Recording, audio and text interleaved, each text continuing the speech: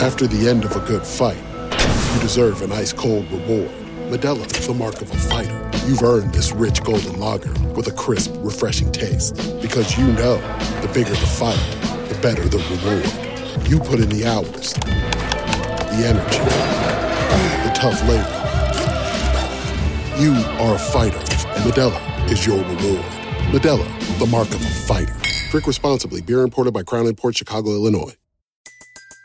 Everybody in your crew identifies as either Big Mac Burger, McNuggets, or McCrispy Sandwich. But you're the Filet-O-Fish Sandwich all day.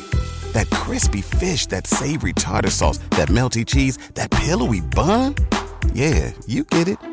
Every time. And if you love the Filet-O-Fish, right now you can catch two of the classics you love for just $6. Limited time only. Price and participation may vary. Cannot be combined with any other offer. Single item at regular price. Ba-da-ba-ba-ba. Welcome to the Baseball America podcast. Baseball America, bringing you baseball news you can't get anywhere else for more than 35 years. Now it's time to talk baseball. And we're going live at Baseball America's Facebook page. I'm John Manuel, along with Matt Eddy. I want to remind you that we're all our Baseball America podcasts and Facebook Lives are brought to you by Baseballism. Baseballism is the official off-the-field brand of baseball. If you are a fan, you need to check out baseballism.com or visit their retail locations in Cooperstown, New York, Scottsdale, Arizona, and their new locations in Chicago and Atlanta. Visit baseballism.com and enter the code BA2017 to save 20% off today. And the best part about that is that so many of you have done that using the promotional code, joining these Facebook Lives and enjoying the apparel that we're wearing, the hats, the shirts. We need some mugs. But you've participated enough in these that our sponsorship has been extended with Baseballism. And so we thank baseballism.com for their interest in Baseball America, and of course all of you watching at home for your interest in both of us, both the content and the sponsor. So that's the way it's supposed to work, Matt. So now it's not working the way it's supposed to work, though, for the New York Mets right now. And that's what we wanted to talk about as the subject of today's Facebook Live, and that is Noah Syndergaard's injury. I thought Ken Rosenthal of Fox Sports and MLB Network had a fantastic article about this, Matt, because you and I and JJ Cooper have talked about this in the office, and we're trying to figure it out, just like the industry's trying to figure it out, just like Jeff Passan tried to figure it out in the book The Arm, like so many other baseball writers, so many kind of pitching gurus online. What is the deal with all this velocity? But we live, I guess we had the steroid era for some people, or the PED era, the Mitchell Report era, however you want to call that. We don't have a name for this current era, but we're in a velocity era, and even the commissioner talks about it. I think the increased velocity in baseball and the increased strikeout rate, all of it plays into the velocity, plays into everything. The increased velocity plays into everything that's shaping the game today. It plays into the draft. It plays into pace of play. So that's a very broad subject, and I thought the way to get at it a little bit was to talk about Syndergaard and the Mets. The Mets went to the World Series in 2015 against the Royals with the hardest throwing rotation you could imagine, basically. Mm-hmm. DeGrom, Syndergaard, Matt Harvey, Steven Matz late in the year. And Bartolo Colon. Yes, and then Mr. Fastball Command, Bartolo Colon. So, Matt, it seemed like the lesson they learned from that was not, those were the pitchers they had. And every single one of those younger, hard-throwing guys has broken down since then. What's the lesson that you've taken from that? You rank our Mets prospects list. I think you probably watch more Mets games than any other games that you watch. What's the lesson you've drawn from the fact that just in progression, every Mets starter has missed significant time, in part because they throw so stinking hard, it seems like. Are those two things related? Yeah, anecdotally, I think most of the hardest throwing pitchers in baseball have broken down, or if not, they've had ineffective periods like Justin Verlander. Right. I guess Max Scherzer is an exception. He breaks all the rules. He does. What the Mets have learned is that, velocity yields results right. when the pitchers are healthy. I think when you have enough of them, it mitigates the risk of losing one of them. It's almost inevitable in today's game. And that's the feeling that I think a lot of people in the game have, and that's the hopelessness, I think, that it brings people in the industry and out of it. Fans and people who work for teams, they feel hopeless, like it is inevitable that pitchers are going to get hurt. Should it be I guess that's really a different start. question. Yeah. Should it be? Should we just accept this, that this is baseball today? To me, this goes kind of hand in hand with Brian Kenny's bullpenning idea, and how that might be a way to win. It's not very interesting to me to have faceless pitchers after faceless pitcher after faceless pitcher. Which is what we have today through the 7th through 9th inning, essentially. Right. And that is less interesting. I want interesting writing, Elaine. Yeah. So I don't need everybody to go 9 innings. But, we haven't had that for 40 years. Even in the 70s, there were guys that did complete games. But if they didn't, you had firemen. Right. And those guys became bigger than life. They became stars. Goose Gossage and Dave Campbell and Bruce Sutter. These guys got big contracts. Bill Caudle. Hall of Fame enshrinement in some cases. Right. So this system, this velocity-centric, give me 6 innings as hard as you can all the time. Right. I see it at the youth level. I've got parents bringing pocket radar guns to rec league games. Yeah. Where does it? It feels like it has added up to an unhealthy culture, and I think that John Smoltz agrees. I was going to say, Ron Darling on the SNY broadcast last night talked about how in his day, in my day, I played shortstop at Yale and liked it. He would throw 100% effort, maybe 12 to 15 times per game. I believe that's also in Christy Matheson's Pitching in a Pinch. Right, but this is a guy who pitched in the 1980s and 90s. That's my point. This has been the style for baseball for 80 to 90 years in the major leagues. And he had a long, successful career, I think, by any measure. And he, contrast that with today, where it's 100% effort, even against the 8 and 9 hitters in the lineup. Right. And it just wasn't like that. And when a guy doesn't throw hard, when a pitcher does not throw hard on pitch effects data, everyone assumes they're hurt. Mm-hmm. But that's no one seems like they ever cruise through a lineup for 6 innings. Maybe it's too hard to do that, but it doesn't feel like it should be that different. I think, the velocity we're seeing now is also a response to the high offensive levels we saw in the late 90s and early 2000s, where the 8 hitters could take you deep. Right. And I think this is how teams have determined we're going to outmaneuver. We're going to counter that. And I think it's just progressed to this point where it did seem like there was one school of thought which was like, let's get a lot of ground ball pitchers. And the other school of thought was, forget that, let's miss as many bats as possible.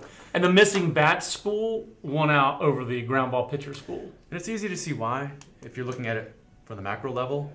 What's more clutch than a strikeout with a runner on third base? Right. It's the ultimate clutch weapon for the defense. No question. No question. So, that's part of it. I think you're right as far as the source.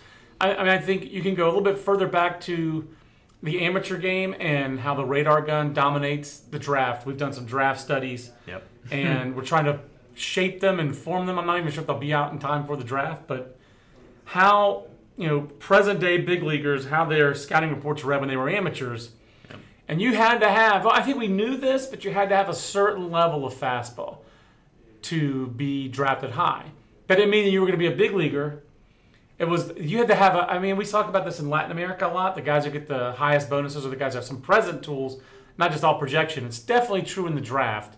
Yep. You have to have present ability, a certain level of present ability to go in the first round. The projection guys are the guys who go in the supplemental or second round, and our teams don't want their first pick always to be that guy. So these pitchers, but the bar seems like it's gotten higher, Matt, that it used to be you must have this much fastball to be a first round pick. Now it feels like you must have this much fastball. Right. I think the most telling example that we discussed is the 2002 draft. Right. Matt Cain, Zach Greinke through 89 to 91 in high school? Was that 89, 92, he would touch higher, but of course Greinke, or as Alan Matthews used to call him for us, Greinke. I always think of him that way. But he was a two-way player. He was an accomplished third baseman in high school who was a two-way recruit to Stanford. Number one, Clemson. We haven't seen a first-round high school right-hander as successful as either one of those guys since 2002. Nobody's even in the same ballpark. Not in the first round. Supplemental picks, but not first-round picks. Yeah. And number two, at one point in time, this still might be true, they were the 2 highest paid pitchers in the game. I'm not sure if that's true anymore. But not true. And of course, the top pitchers in that draft were not successful. Brian Bullington, Chris Grueller, Clint Everts. Those are the first 3 pitchers. That's one of the other consistent things you found is that the first high school pitchers, right, especially the first high school right-hander taken, generally that track record is not good. You don't want to be on that list. That's typically a bomb. It is typically a bomb.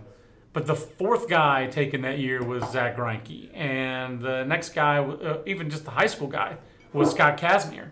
And the next guy was Cole Hamels. So it doesn't mean that you can't be a successful high school first runner, but that's how you draft 15 years ago now. That's 3 long careers. Kazmir was still around last year. Has he pitched it this year? I think he has. I think he's coming back for the Dodgers if he hasn't pitched. And Greinke and Hamels still have Hall of Fame potential. And Matt Cain, again, still active, as you said. That's a really fruitful high school pitching draft. Yeah. It just wasn't at the top, where, again, Grueller and Everts didn't work out. So those guys weren't necessarily the hardest throwers, but they were in the clutch of hardest throwers, I would say. Grueller had a great workout with the Reds. Right. And the Reds were notorious at that time for inability to develop arms, and yet they've gotten a lot better since then, whether it's domestic guys, college straight to the big league guy like a Mike Leake, or Latin American guys like Johnny Cueto, or Homer Bailey, he was a 2004 first rounder. They've developed a lot of guys of all shapes and sizes since then who've been productive big league starting pitchers. So I think they learned some of their lessons from the past. But the industry seems to still be in this trend. Matt, I guess we talk about it at the amateur level. That's where John Smoltz focuses on a lot. Yeah. You heard him do this at his Hall of Fame speech in Cooperstown a couple years ago. He's still banging that drum of learn to pitch before you learn to throw hard, but we definitely are in the opposite direction. Yeah, his 2 main points, as I recall, are, like you say, more minor league reps. Yes. And also not so much dedication to the game when you are an amateur. Play a different sport in the fall. He's huge on that, and I think that's consistent across the industry. I hear that all the time with amateur scouts. They're looking for two-way players, but two-sport players, I should say, but they don't always find them, I don't think. And I think we do have specialization at the amateur level. And when you have the youth baseball showcase circuit, which I do think some of the critiques are very fair. I think some of them are overdone a little bit. Sometimes we throw a blanket over the whole thing. But to me, there are so many events that I think players feel pressure to only play one sport. So from a young age, so they can be on these elite travel teams. And those travel teams do make high demands on your time. Just from the age of 10. And basically. The short-term payoff is a larger signing bonus. Right. But the long-term drawback could be injury, proneness to injury. Yeah. If Smoltz is correct with his theory. Right. I mean, what's the way he put it in this article from Ken Rosenthal is it's the red line factor. When you keep running your engine above the red line, you're going to blow it out. If you race your car too hard for too long of a period, it's going to overheat. Noah Syndergaard seems like he has enough stuff that every pitch doesn't have to be 99 miles an hour. Right. But he certainly seems like, do you think there's I'm not singling out Syndergaard, is there some machismo here of a pitcher who, because it feels like it took Justin Verlander several years to realize I don't need 98, 99 every start, every pitch, I need it when I need it, you know? Chris Sale's the same way for the Red Sox. He's learned to dial things back. And he's more, I mean, those two guys were two guys I was debating with JJ, like who would you rather have for the next 4 years, Sale or Verlander? Mm-hmm. You'd rather have Sale maybe because he's younger, but I'm on the Verlander train of I think what he's doing now is still sustainable. You know, I think what he did last year, I mean, he's had some ups and downs already this year, but I think what he did last year seems sustainable to me. Yeah, that is the rap on Syndergaard. The fact that he would not go for an MRI. Right. The fact that he clashes a little bit with the front office regarding his injury diagnosis. And now this. He came out of his start been pushed back 2 days, and he comes out throwing as hard as he can to the first few batters. I mean, wasn't he the hardest throwing starter in the big leagues last year? Yes. And he came to spring training. Last 2 years. 17 pounds heavier, saying, I'm going to throw even harder. I mean, when's hard enough? So I'm not trying to bang on Syndergaard, because one thing about this guy, he's so much fun to watch. I love seeing pitchers who get up on top of that mound with such swagger and just confidence like he does. He embraces the whole ace package. Correct, which you want your ace to do, the guys who get paid like this. So it is difficult. Let's take some of our reader questions, and I want your reaction to them. Sean Clark asks, what pitcher has the best mechanics who can't stay healthy? I mean, I think it's all of them. You know? Which pitcher has stayed healthy? Matt, I mean, among power pitchers, Verlander's the guy who stands out to me. And Greinke. I don't know if he's pure. I don't think he's pure power, but no, but he's a power pitcher. He's a power pitcher. Yes. He is more like Maddox, but he throws harder than Maddox did. I think at his peak. Hard slider. But the most durable pitchers I could think of our careers here at BA, among them were Dan Herron and Barry Zito. And I wouldn't say either of those guys had classic mechanics. Neither of those guys were on the disabled list a whole lot. True. Dan Herron was very durable for a long time, and he kind of hooked it in the back. He threw splitters. I mean, well, he can correct me if I'm wrong. I mean, he's on Twitter. He'll correct me. But then again, nobody would teach Max Scherzer to throw how he does. Exactly. He's one of the best and he healthiest. He also is durable. So, when he came out of college, I had several scouts tell me Mark Prior had perfect mechanics. Clearly not. I will say that the injury that started him on his downward trajectory was when he bumped into Hee-Seop Choi, kind of got run into by Hee-Seop Choi and had an Achilles issue. So once the legs go, I think everything else kind of cascades from there. I can tell you when you look at Mark now, you would never call him Calfzilla. It's a very different body now that he's a pitching coordinator for the Padres. And just seeing him last year at the Futures game, where he was the pitching coach for the U.S. team, it was startling. He's just a much different body than he had when he played. Richard Fisher says, Dave Campbell. Yeah, I said Dave Campbell, the guy who was like the fireman of the year in 1976 and got a giant free agent contract from the Red Sox. That's why I remember it.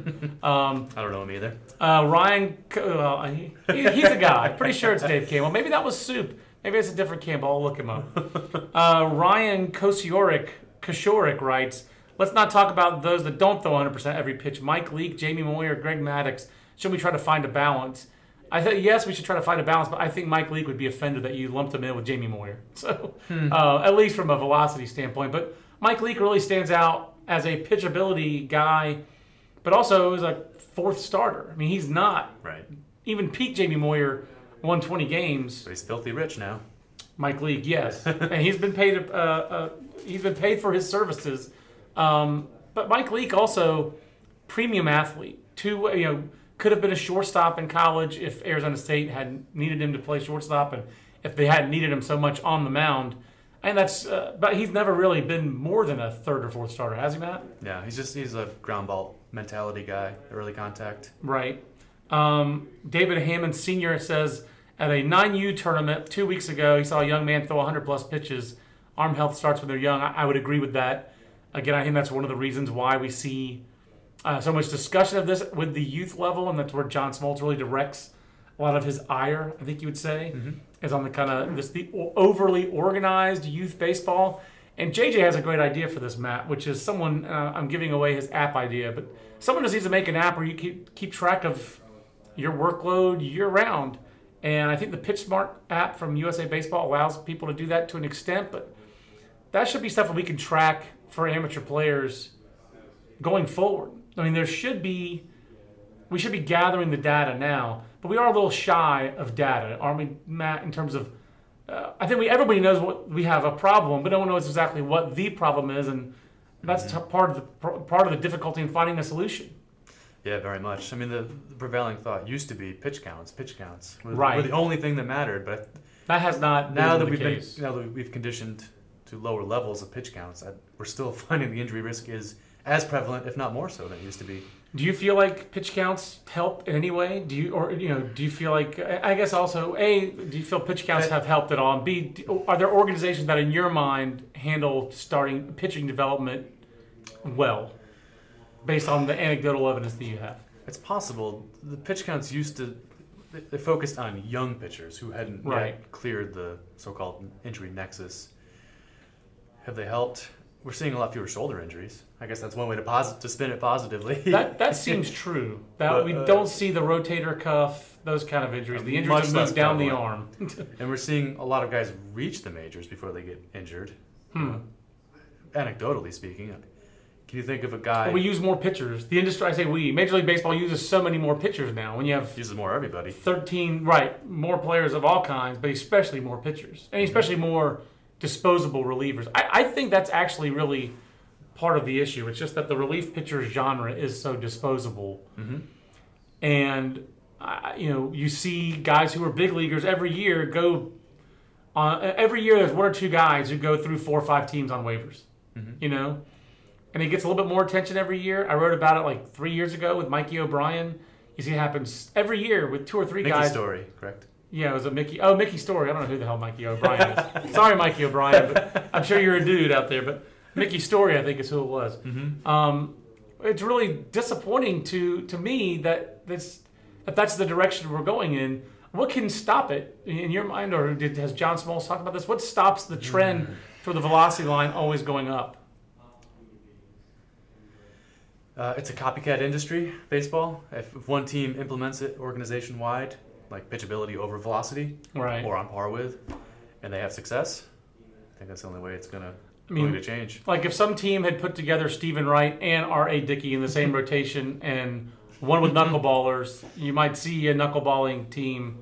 I think that's one of the reasons why there's so few knuckleballers in big league history. A, it's hard, but B, they generally haven't been stellar. And based on last year's data, velocity does correlate with run prevention moderately. You did a little research on this. Yeah, it's not super strong. It's a moderate correlation, so it's not like each tick of velocity gets you a certain number of runs shaved off your ERA. Right. But there is a weak, moderate correlation. But the Rangers and Red Sox and Blue Jays were playoff teams that had lower velocity pitching starting rotations in general, but two of those teams, the Blue Jays and Red Sox, had knuckleballers. Correct, yeah. You pointed that out pre-show. I was like, oh, yeah, you're right. We should probably throw those data points out. But the Rangers had the lowest velocity in the majors among rotations last year. And the Giants and Dodgers were playoff teams as well. Mm-hmm. Lower velocity. I mean, the Dodgers certainly threw a million pitchers out there, but some of those guys were extremely highly touted, and one of them is the best pitcher on the planet. Right. I guess that's my thing, is that Kershaw and Bumgarner's hurt now, but it was obviously an off-field accident. Those two guys are, even when Kershaw's not durable, he still puts up mind-boggling numbers when he's healthy. So to me, Kershaw, like in the previous generation, Maddox was a model. Maddox, Glavine, Smoltz, those were the models. Right now, to me, the models are Bumgarner and Kershaw. I mean, obviously they're both left-handed, and they're both physical, just giants. They're so strong. They do it completely differently. Kershaw's over the top and throws a lot of breaking stuff, right? Yep. And Bumgarner is lower slot and throws a ton of fastballs. Mm-hmm. So there's a lot of different ways to get there, but neither of those guys gets there by throwing 95 every pitch or trying to throw 95 every pitch. I guess that's where I come back to, is the max effort. That used to be a negative. I know. It doesn't seem like it's a negative anymore. No, teams don't view the sixth-inning starter as a bad thing. I mean, it's just the game. It's a fact of life now. It affects me when I'm doing draft calls, and even when I'm doing at the top of the draft. Locally here in North Carolina, we have J.B. Bukauskas. I see him pretty much every weekend in Chapel Hill when they have a home game, and he threw 19 sliders in the first 2 innings the other day, Matt. And this is against amateur hitters. Now, a good amateur team with a 400 hitter hitting second, and guys with double-digit home runs hitting 3 and 4 hole. One of them was Seth Beer, who walks a lot, and it was the freshman of the year last year. So I understand why he was throwing so many sliders, but it was a lot of sliders, and the scouts who were there were like, well, this is a reliever look. And I kind of got it, more maybe than I ever have with JB, why scouts considered it a reliever look. At the same time, he pitched 7 innings. I think he threw 51 sliders out of 112 pitches. That's a lot of sliders. Wow. It's a lot of sliders. That catches your attention. That's a lot of sliders, is it not? Yeah. This is probably a phenomenon that's occurred before with a college pitcher.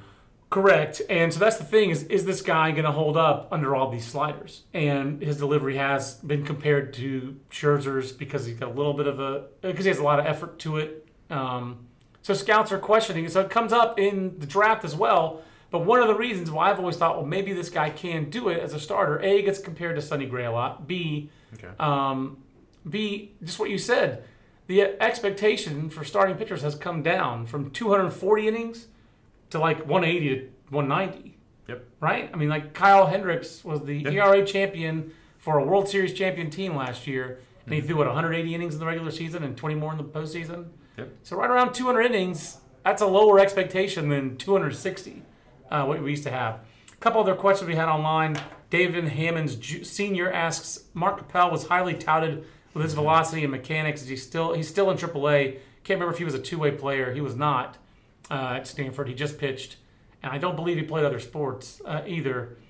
Mark Capel's more of a stuff over feel guy. He's exactly like the kind of guy that John Smoltz, I would say, he wouldn't criticize specifically Mark Capel. I'm not speaking for John Smoltz. But that kind of pitcher who's stuff over field, that's the kind of guy that he would say, we've got too many of those. in baseball. That's fair, I think, isn't it? Yeah. And then Lori Scully asked several questions. All my sons pitch, play in every possible position. Pitch count's vital. It's common sense, but so is common sense. Then she says, talk about Kopech. I would reply, can you say please? But I'll also say, yes, we could talk about Michael Kopech. He's the hardest thrower in the minor leagues. Mm-hmm. Now that Alex Reyes, who was the other hardest thrower in the minor leagues, is hurt. And, of course, this year's draft, we have Hunter Green, probably the hardest throwing pitcher in draft history. Until the next one. We talk about a guy, right, but we have one of those every year now. I know. Yep. We had Riley Pint last year. 2 years ago, we had Tyler Kolek. What's your reaction when you hear about a guy throwing 100 miles an hour in high school? Tick, tick, tick? I guess a lot depends on the body type. Is he athletic? He is athletic. That's the number one thing. And that's just Riley Pint. Those guys are much more athletic bodies than Tyler Kolek, who is a big, strong body with some athleticism, but not the level of athleticism that Pint and Green have evinced. Right. But it would concern me. I think an older school approach of looking at it for a pitcher who's not physically maxed out, maybe throwing in the low 90s now, has room to add. Maybe they would represent a better risk profile. Again, you want that present ability, but at the same time, present ability with some projection left. You can't really project on Hunter Green. I mean, he's throwing 100 miles an hour now. Right. What are you projecting? Is he really going to throw? But we also had a scout last week tell us he had the best arm on the planet. Better than Aroldis Chapman. Because he could maintain that velocity deeper into games. It's against amateur competition. But that was loud to me to hear him say better than Aroldis Chapman. Better pure arm. That's a lot. Would you make him the 1-1, the first 1-1 high school righty? No, I would not, because that track record of high school pitchers and that first pick overall, that is daunting and unsettling. I don't know how else to put it. Brutal. It is brutal. It's really unsettling. A couple other questions. Ryan Kashork, again, thanks, Ryan, for checking in. Two guys actually commented about Felix Hernandez. Was he overused by the Mariners in his career? Ryan kind of countered to David Hammond, saying that he's pitched professionally for a long time. He has a lot of professional innings on his arm. In the major leagues, it's 2,400 innings. I would say it's not that the Mariners pitched him too much. I would say it's more the Mariners wasted his peak years by not being competitive. And there were like a couple winning seasons in there. But it's a little bit, in baseball terms, a little bit tragic that a guy like Felix Hernandez never got to be on a great team. Yeah, that's the great conundrum all teams face is, it also feeds into this velocity spike is why waste, quote unquote, waste a pitcher retiring minor league batters when he could be helping your major league team. Yes, especially at this velocity. I think we both have heard scouts say you only have a certain amount of bullets, especially with higher velocity. I think that the chamber empties faster, to use a bad gun analogy. I don't know anything about guns, so I shouldn't be the one making that remark. We're going to talk more pitching this afternoon on a podcast that we're going to do with Kyle Body of DrivelineBases.com. Driveline Mechanics is one of these kind of pitching. They don't just do pitching, but they're where like technology helps players train, basically. And there's a lot of that goes on. I think that improved training methods is another source for increased velocity in baseball. Mm-hmm. Can that be a source for reduced injuries in baseball? So I think we all would love for that to happen. I think that's the main thing we all have in common is whether we have more velocity in the game or if it goes down, I think we'd all love there to be fewer injuries. Teams would love it. I think fans would like it if their favorite players stopped getting hurt so much. So good stuff, Matt. Enjoyed the discussion with you. Thank you all for the questions again and the interaction on Facebook, on our Facebook Live. We thank you for tuning in to our podcast, and for those who listened on our podcast and watched here on Facebook Live. All our podcasts and Facebook Lives are sponsored by Baseballism, the official off-the-field brand of baseball, offering apparel for men, women, and kids.